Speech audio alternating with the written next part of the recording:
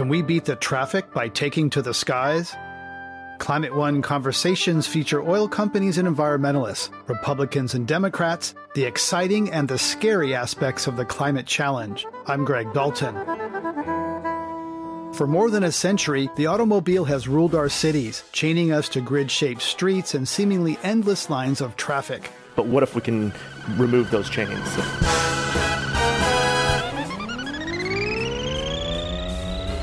What of our lives, what of our cities, how does the world look, 20 years from now or 50 years from now? That's what gets me up every day. The ability to sail above the freeways in a flying car, getting to work in minutes instead of hours, has long been the stuff of science fiction. But JoBen Bevirt is already on his way towards making it a reality. As founder and CEO of Joby Aviation, he's raised more than $100 million to develop a five-seater that he claims will be faster, cheaper, and quieter than helicopters.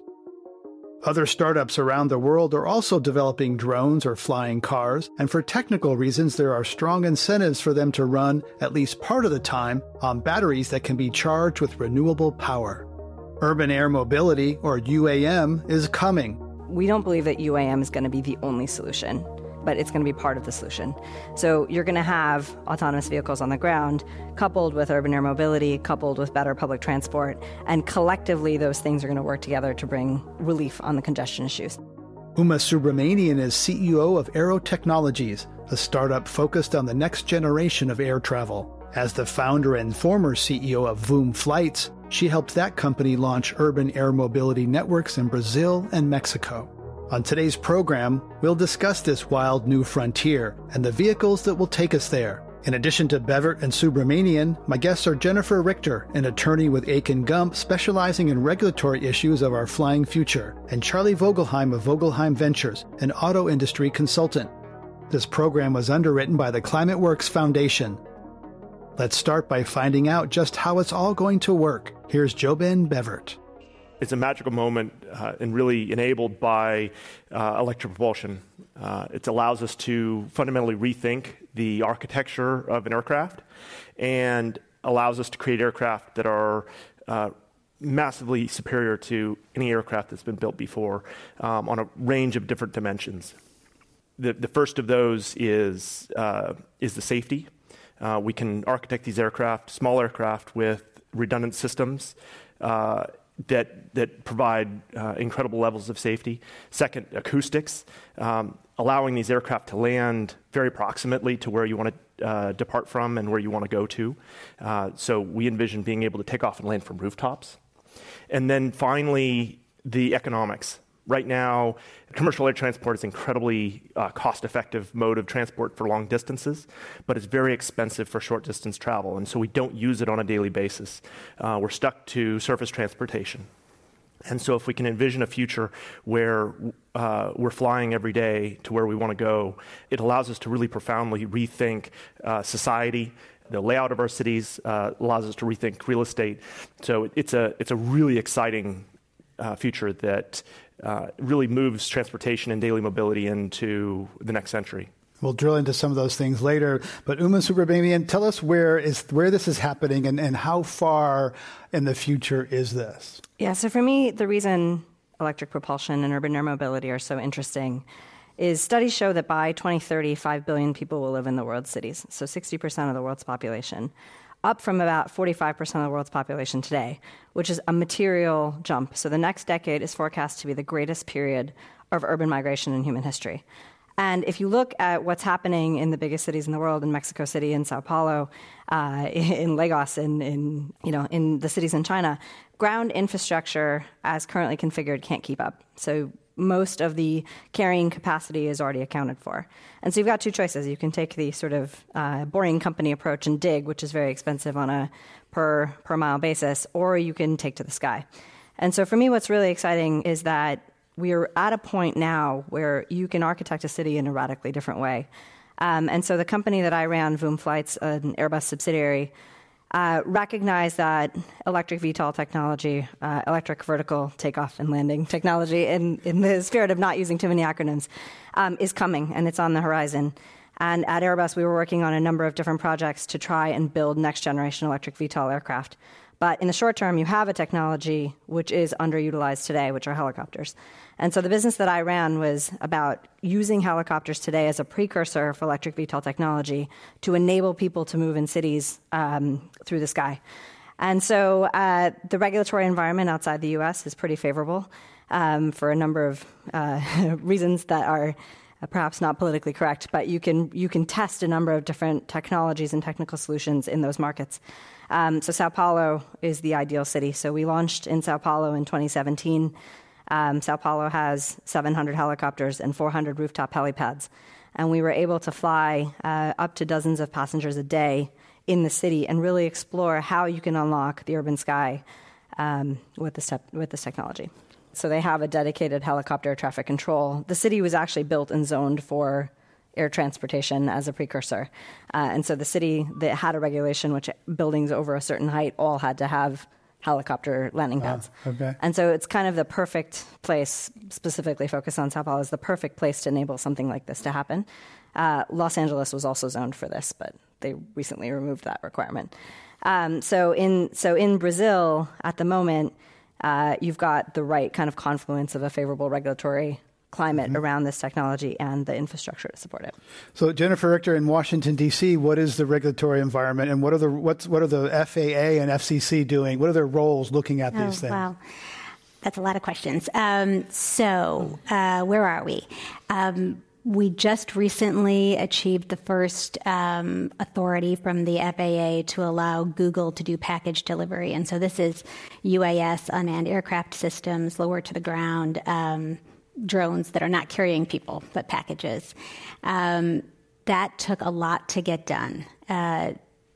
They filed for 70-plus waivers of the current manned aviation rules in order to get that authority from the FAA, and that's only allowing them to deliver packages within the visual line of sight.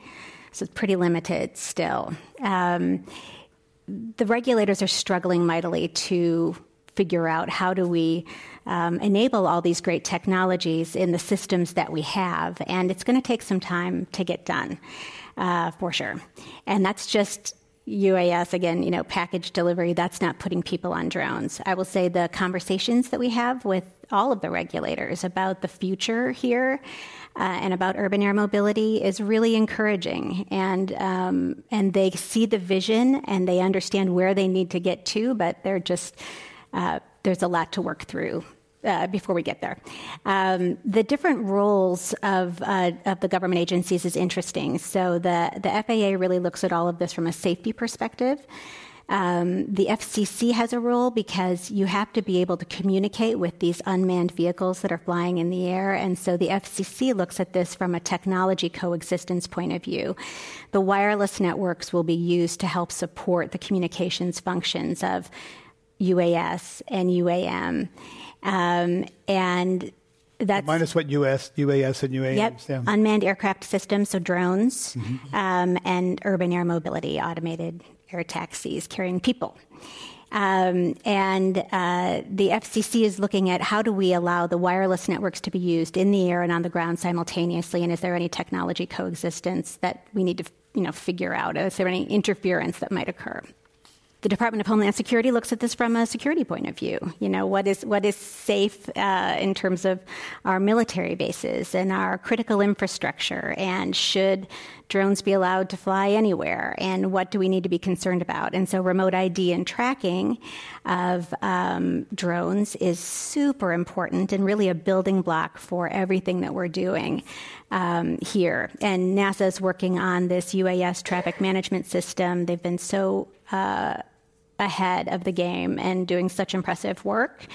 And remote ID and tracking is necessary before we can have a whole system that's going to help govern where drones are in the airspace, and then matching that up with where manned aviation is at higher altitudes. So there's a lot going on. And I say, we've been working at this for 6 or 7 years, but we're still at the beginning. There's a tremendous amount left to be done. Uma Subramanian, tell us about the relationship between autonomous cars and these drones. How much was there technological overflow from what's happening on the autonomous cars to what's happening to autonomous vehicles? Well, maybe they're not autonomous, but tell us about the technology relationship between cars and flying cars. So I think an important kind of point to make is that we don't believe that UAM is going to be the only solution, but it's going to be part of the solution. So you're going to have autonomous vehicles on the ground coupled with urban air mobility, coupled with better public transport, and collectively those things are going to work together to bring relief on the congestion issues. But from a technological point of view, and I think JoeBen's probably really well placed to discuss this, but you've got the same three systems that govern autonomy on the ground. So you've got LiDAR, radar, and cameras. And so they just work in different proportions in the sky because the distances that you're measuring and the rates that you're traveling are materially different. And so while the technology is similar, you could argue that the problem is slightly easier to solve in the sky because you have far fewer things that you can interfere with. But JoeBen will probably disagree and say it's probably harder to solve in the sky. But it's an interesting, so the basic technology building blocks are the same, but the control algorithms and the things that make them work together are materially more complex. There's a lot of sociology I've learned at a four-way stop in terms of cues. Is that person waiting? What does that nod mean? Are you going? Are you stopping? Right? Are you going to hit me? Am I going to hit you? Right? There's a lot of sociology at a four-way stop. JoeBen, is it true that there's less of that in the air, or is it harder? No, absolutely, I completely agree with Uma that the autonomy for these sorts of aircraft is a simpler technological challenge than for ground vehicles. But there's something that's even more exciting, is that we don't need these to be autonomous in order for them to be profoundly impactful for all of our daily lives. So autonomy does allow us to reduce the operating cost of these aircraft, but whether that autonomy comes 5 years, 10 years, or 15 years from now, we're still going to be operating these aircraft within the next few years. So we're able to operate them just like a small airplane or a small helicopter is operated today, with a pilot within the existing air traffic control framework. And that's really exciting for the FAA and for the regulators because that allows them to embrace this new technology, which is going to really fundamentally change daily mobility with the existing rules and the existing framework.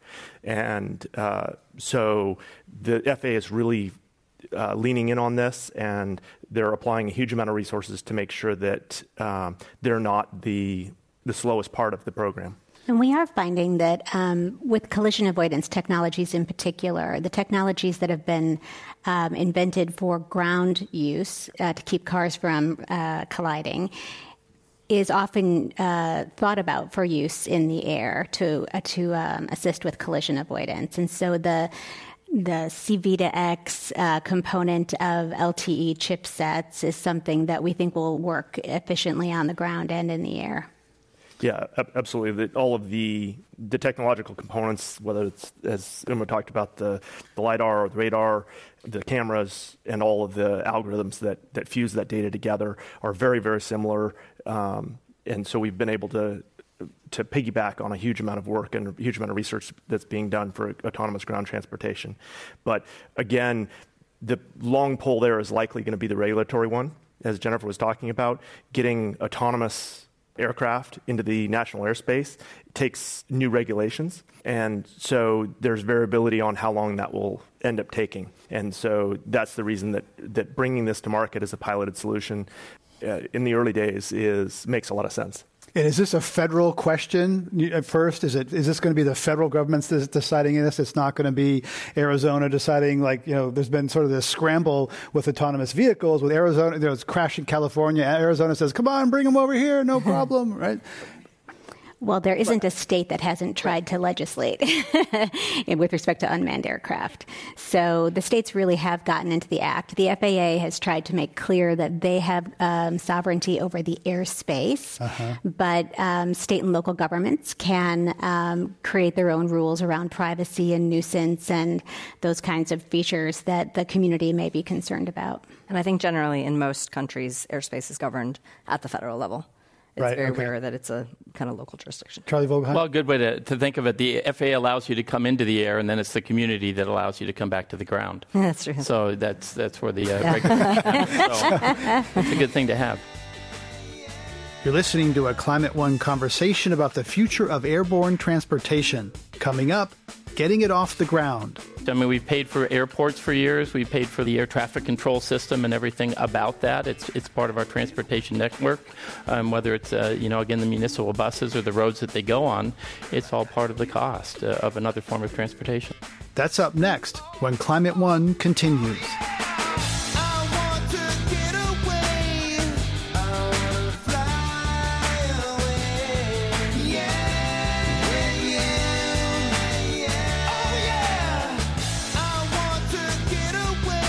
This is Climate One. I'm Greg Dalton, and we're talking about our flying car future. My guests are attorney Jennifer Richter of Akin Gump, JoBen Bevert of Joby Aviation, Uma Subramanian of Aero Technologies, and Charlie Vogelheim, an industry consultant. All major automakers are plowing capital into technologies for self-driving vehicles in the hope that robocars will solve many of our current urban transportation problems. Charlie Vogelheim says they won't go far enough. We're at this crossroads where there's four things that are kind of a problem right now we have with transportation: congestion, pollution, mobility, just the ability to get into those that are getting older, and even safety. And this is what this autonomous vehicle development is trying to solve. But what we don't solve with what we call ACEs, which is the development of autonomous, connected, electrification, and shared vehicles, necessarily is the overall congestion issues. So then all of a sudden the idea is to take to the sky. And we can do that with this technology, and even if it is piloted and we have the sensors in there, the collision avoidance and things, it makes it either for an easier craft, a safer craft, or possibly less training required for the pilot. But roll back the clock 5 or 10 years, Charlie, and Uber and Lyft sold us on the idea that shared was going to solve congestion, right? It was going to reduce car ownership. Yeah. But I think John Zimmer, founder of Lyft, was very sincere about this. Looked at this asset that we have that's used 5 or 10% of the time. It's sitting there. You're paying insurance. You're paying for parking. All this time you're not using it. It's an underutilized asset. It made sense. So let's share it. And then the unintended consequences is that it increased traffic congestion because 40,000 cars come into San Francisco every day from far away to be around because we want them to be there less than 2 minutes or else we're upset. And we're unhappy. So, that was what we were told before, and it actually was. We were sold that it was going to reduce congestion. It's increasing congestion. So, why should we believe it's going to be different this time in the air? That's going to do what as promised. Well, I can't make that promise, but what is interesting about the airspace is that it is massively underutilized, and so. Right now, the airspace system in most countries is a nodal network, and you could put many, many, many more multiples of vehicles through that nodal network before you reach any kind of capacity constraint. And I think what is interesting about the airspace utilization is that while you may get there, so Uber Elevate talks about a network where you have 1,000 vehicles per city, which would be great for JoBen's business. But it requires a leap of imagination because we were flying 4 helicopters in a space, and the ground control infrastructure considered that space congested. So there are many multiple iterations of vehicles that can come into an airspace before you get anywhere near the congestion that you have on the ground. Are you assuming that they're quiet and unobtrusive and that they're not peeking in my window while I'm changing? And hopefully they're not flying that low. We've got a bigger problem. But social acceptance, right? Jennifer Richter, that presumes there's social acceptance, right? There's one thing that's technologically possible, but then there's social acceptance, which I know you think about a lot. Yeah, absolutely right. There are two things that are really important. There's community acceptance and community readiness, which are really two separate things. So we do need to get communities comfortable with seeing a lot of vehicles flying in the air, low to the ground for various purposes. And, I think Uma was talking about the VOOM model as something that's really been a precursor in some cities to allow people to start to think about taking to the air rather than the ground to get where they need to go. So that's really exciting. But we do need to work through the noise issues to the extent they exist, and the privacy issues because people are concerned about that. That seems to be a a hot button people like to push. And we need to work through other issues like counter UAS. I mean, there are a great many issues that we need to work through to make sure the communities are comfortable with this innovation. But communities also need to be ready because we need to think about them as partners to, Joby Aviation and Airbus and Uber Elevate. The communities have to invest in the communications infrastructure that will make their cities smart and make their cities capable of supporting the low-altitude traffic management system that needs to be on demand and available and reliable all the time in order to support safe flight.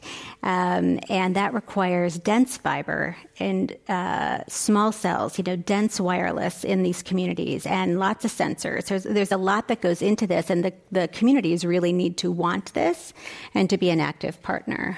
So, Charlie Vogelheim, why should taxpayers invest in dense fiber and the infrastructure for a few rich people to fly around in the sky? Well, again, hopefully done right, it's not going to be a few rich people. It's going to be a viable solution that's going to be not only for people, but also for commerce. There won't only be, again, flying you around, and you think about any time, even in emergency situations and things like that, to get from point A to point B. It's all about infrastructure. It's an infrastructure cost. I mean, we've paid for airports for years. We've paid for the whole ATC, the air traffic control system, and everything about that. It's part of our transportation network, whether it's, again, the municipal buses or the roads that they go on.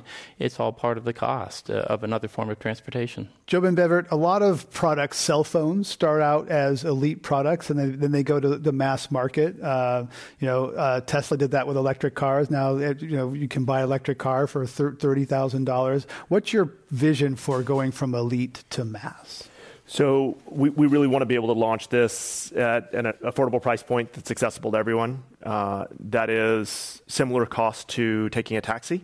On a cost per passenger mile. And then our ambition is to get it to the cost of personal car ownership. And so that's what you can achieve as you move towards autonomy. And so this really is Jetson. We're going to have one of these in our own garage. I mean, again, this is you're buying a ticket. You're booking it like you do a rideshare, ground-based rideshare, but instead, you're going to get there 5 or 10 times faster, and so that's the essence. But it is all predicated on utilization and sharing the aircraft. Expensive as at first, but the price will come down just as Uber and Lyft started higher, and they came down, right? But again, in the price of a taxi, as an entry point. And JoBen, explain why electrification is key to this, because this is Climate One. We want to talk about displacing fossil fuels. Yeah, so one of the big challenges with helicopters is they're incredibly noisy. And I don't want a helipad sited on the building next door. And so in order for neighborhoods to ask for and embrace this, because as Charlie talked about, the airspace is regulated at the federal level, but the takeoff and landing locations are going to be regulated at the municipal level. And so whether it's a building owner who says, I want to have a takeoff and landing location here, their neighborhood is going to need to embrace this, right? They're going to need to say, yes, I want this. It's going to make our neighborhood, it's going to be like having a new subway stop in our neighborhood. And so that's the crucial piece. And so we've spent the last 10 years, this has been my dream for 25 years. I built an electric VTOL in 1993. At that point in time, batteries didn't have the specific energy, that is the energy stored per unit of mass or per unit of weight, that was necessary to get sufficient range. And then I waited until batteries improved. About 10 years ago, they got to the point where I thought that the design closed, meaning that you could actually build a viable electric air taxi. And for the last 10 years, we've been doing very, very deep work on reducing the noise of the acoustic noise from the propellers. So one of the beautiful things about electric propulsion is that the motor itself is drastically quieter. And so with a helicopter, your two noise sources are the rotor, the main rotor, the tail rotor, and then the engine, whether it's a turbine or piston engine. And the piston or turbine engine is about half the noise of the helicopter. So the electric propulsion solves half of that. It also massively reduces the emissions and massively increases the efficiency. So there's a whole bunch of ancillary gain from a climate perspective there. But the the key piece for community acceptance and being able to take off and land from locations that are convenient is this noise piece. So it solves half the noise piece. We've been spending the last 10 years really working on solving the other half of the noise piece, which is the noise from the propeller. And our target is to be more than 100 times quieter than a helicopter. And Uma and JoeBen, you have different visions in terms of the way this will roll out. Uma, that you think it'll be sort of urban hops, and JoeBen, you think it'll be more kind of suburban commuter. Paint your vision in terms of where you think this will adopt first. So I think that one of the most interesting use cases is what you have in Sao Paulo, which is a place that is not really well connected in the urban environment. So the urban core does not have a lot of mass transportation. It does have a subway, but it's not everywhere. It's not ubiquitous. And so in a city like that, where you have the infrastructure in place to enable intercity commute, you can save yourself. So we used to fly from Paulista to Itaim. It took us 3 minutes, and it can take you up to 2 hours in a car if you catch it at the wrong time of day. And so from the airport to the city center was 12 minutes by helicopter and 4.5 hours on a Friday afternoon. And so you can radically cut out a lot of time out of your daily commute for the intercity urban commute. And you end up with a slightly different architecture than what JoeBen has on the suburban commute when you go down that route. And so there's about 30 cities around the world that can support an intercity transportation network. So Mexico City, Los Angeles, Sao Paulo, Lagos. There's these cities in the world where you could do this today, and it could actually work, and you could have a material impact on congestion in these cities. JoeBen, you have a different view that people are commuting 100 miles to their job? So I actually think that Uma and I, we very much share Uma's view. We're designing our aircraft. It can do a 2-mile trip in a very, very heavily congested area, or it can do a 200-mile trip. And by building one aircraft which has a huge amount of capability and can serve all the different missions, it means that we're going to be able to scale up the production of them to larger quantities in less time and get the capital cost of building them down quickly. What does this mean, though, if I can fly, if I can live 200 miles from work, you could live in Lake Tahoe and work in Palo Alto, that sort of thing. What does this mean for land use, for sort of live-work patterns, JoeBen Bevirt? Well, there's certainly the example that you talked about. I think one of the things that gets me the most excited is thinking about the future in which we're pulling a lot of traffic off of streets in the city. And we can all of a sudden, if every other street got turned into a walking-only zone and you planted trees and created parks, we've all been to cities which have created walking-only zones, and restaurants go out onto the street, and the city comes alive in a really magical way. And so as I look at this future, that's the future that gets me really excited, is what can cities look like as we remove the automobile? For more than 100 years, our cities have really become chained to the automobile, and our civilization has grown up around the automobile. But what if we can remove those chains? How does the world look 20 years from now or 50 years from now? That's what gets me up every day. But doesn't the flip side of that, doesn't it enable sprawl?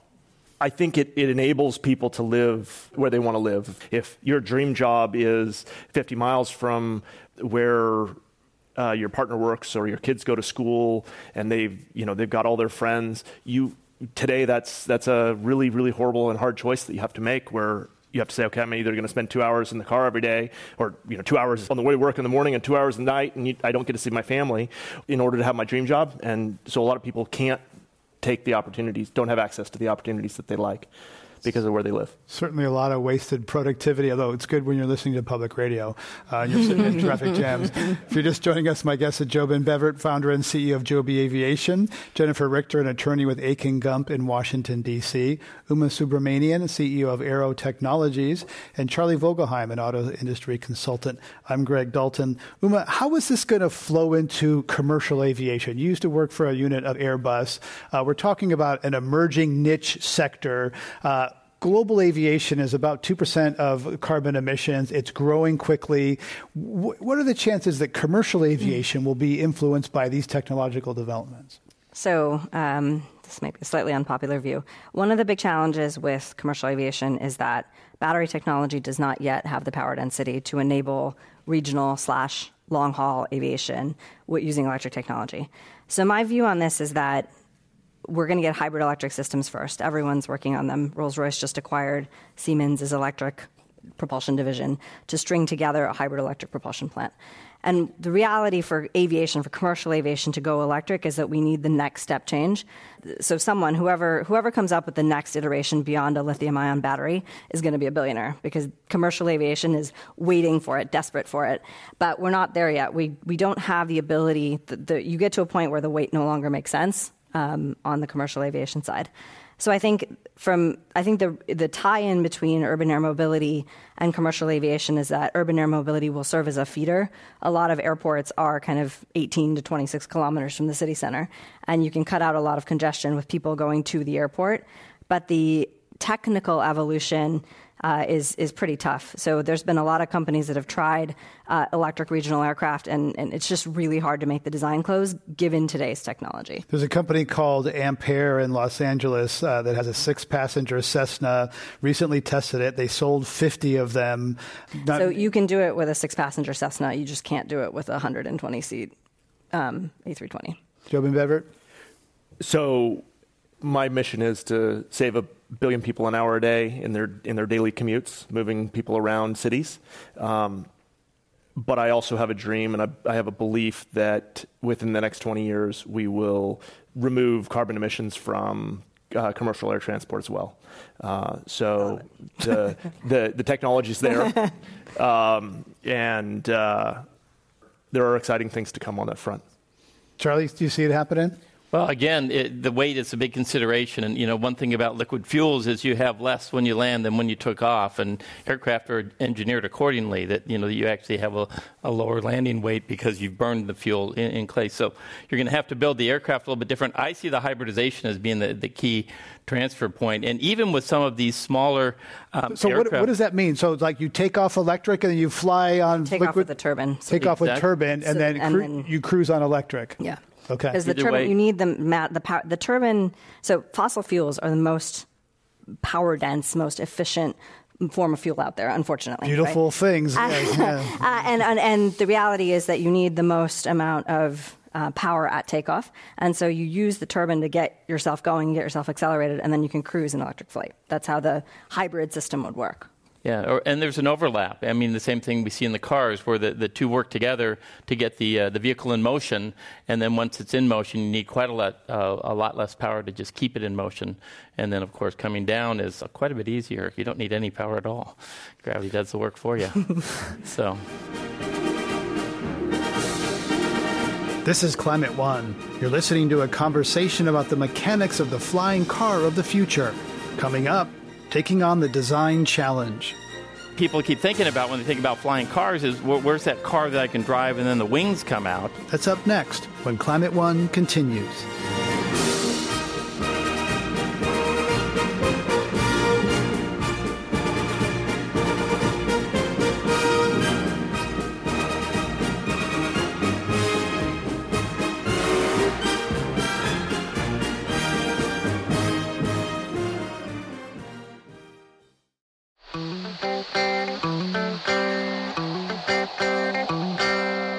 This is Climate One. I'm Greg Dalton.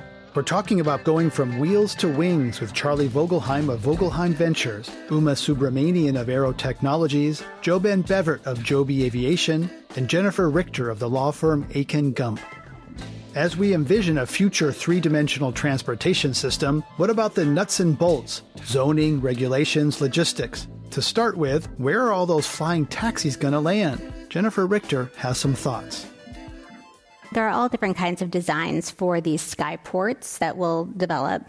And sometimes they're reusing rooftops that already exist, and sometimes it's a brand new structure. But, I mean, clearly, municipalities will have to be involved in where they feel comfortable allowing that kind of flight to occur. And that's going to be an iterative process, I'm sure, with local regulators, federal regulators, the businesses, and the community. JoBen, your thoughts on that? I mean, probably no coincidence that some of that early stuff is happening in Texas, more business-friendly than California, perhaps?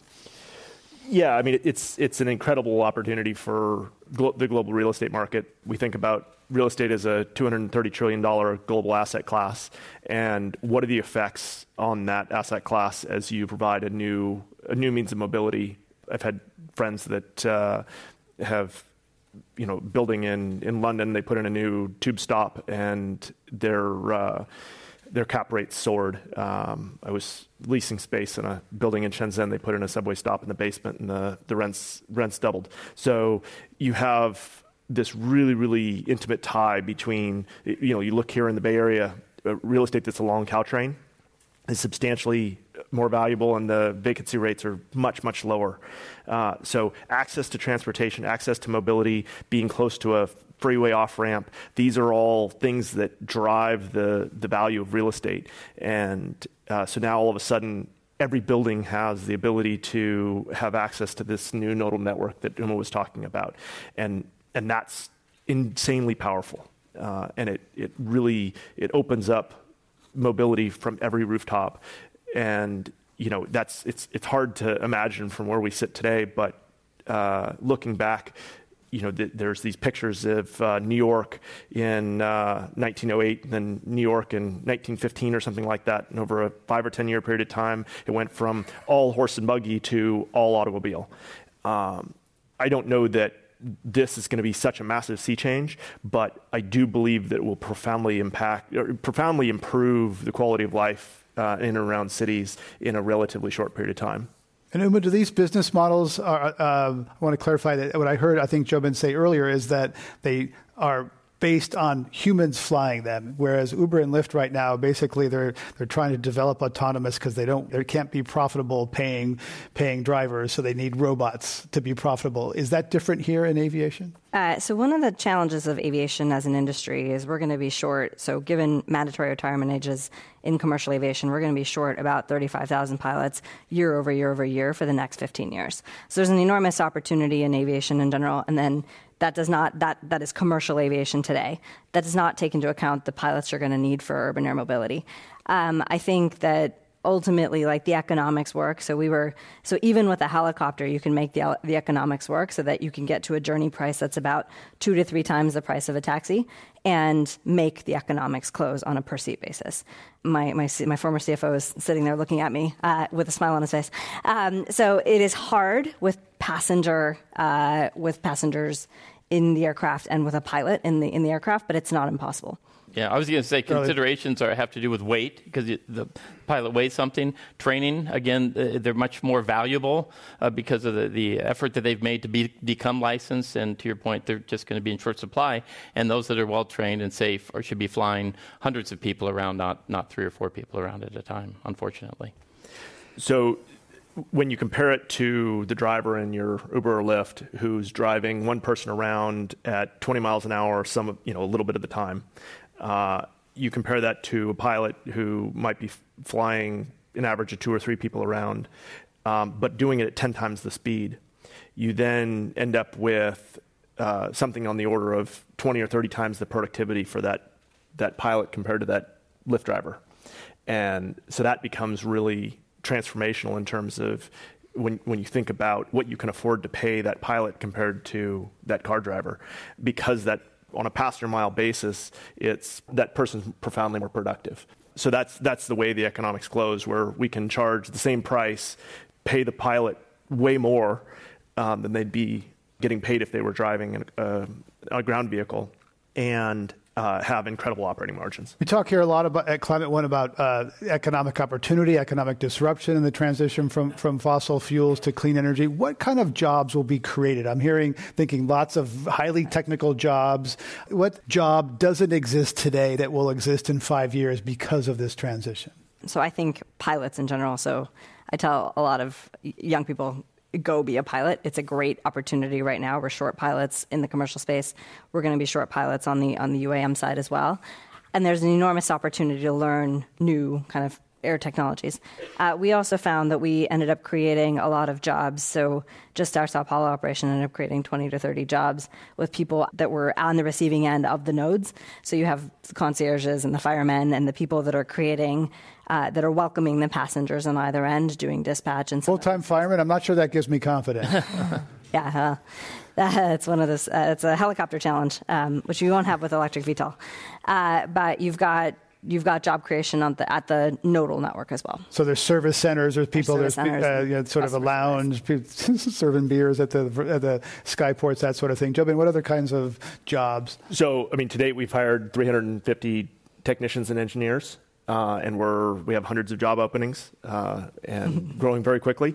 As Uma talked about, we're going to need to hire thousands and then tens of thousands of pilots.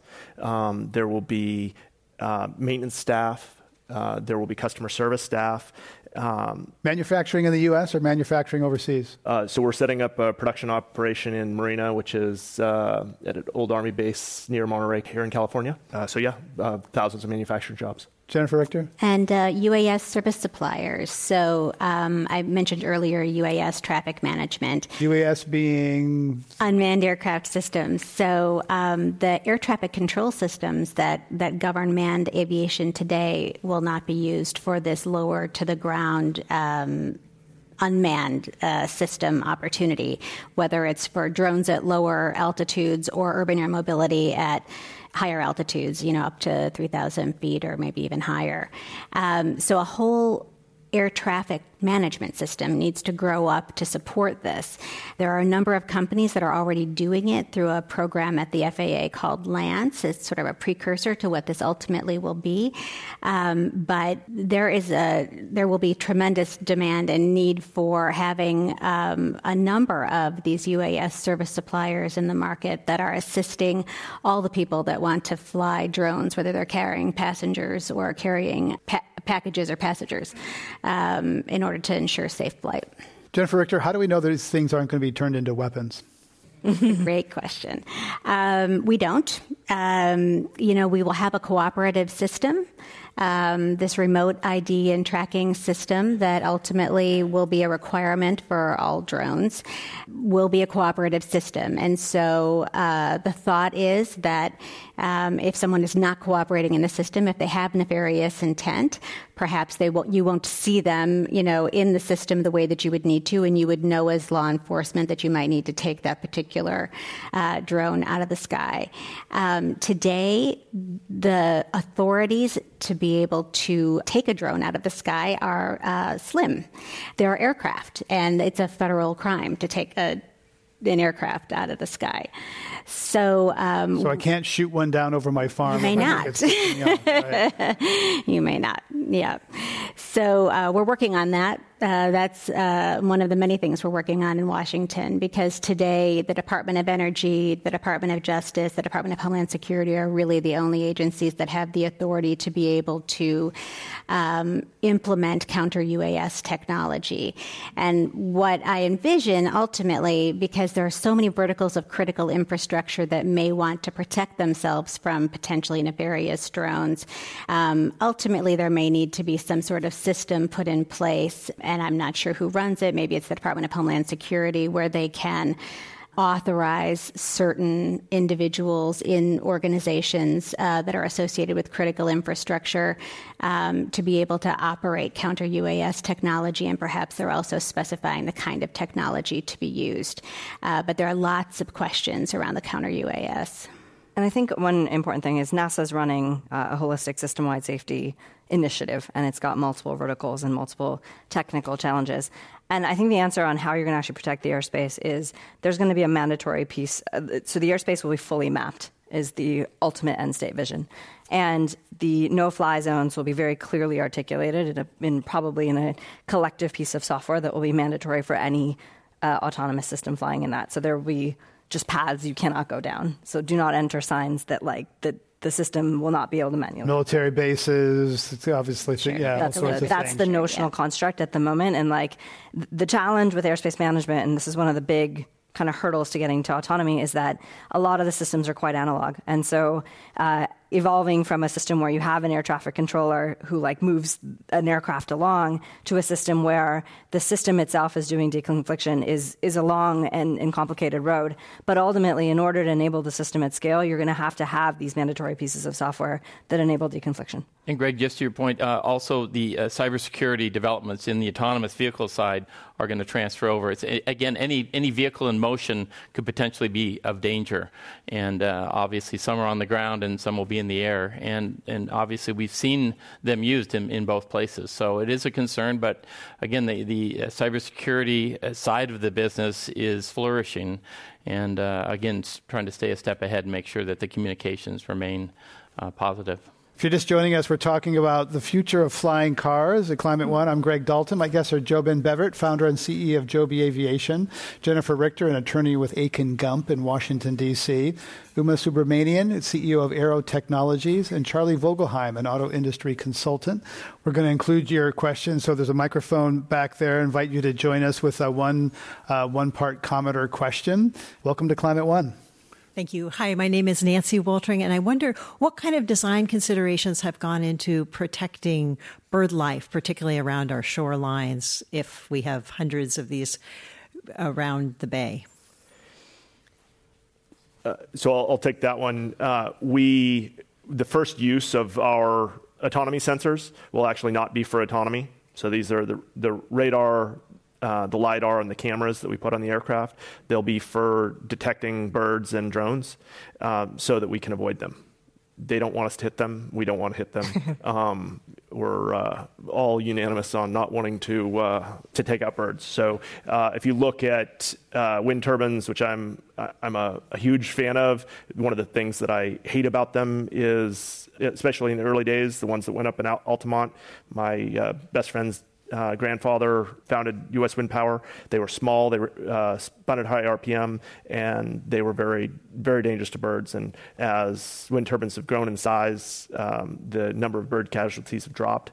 But it's really, really imperative as we try to solve climate change that we don't have collateral consequences. Thank you for your question. Let's go to our next question. Welcome to Climate One.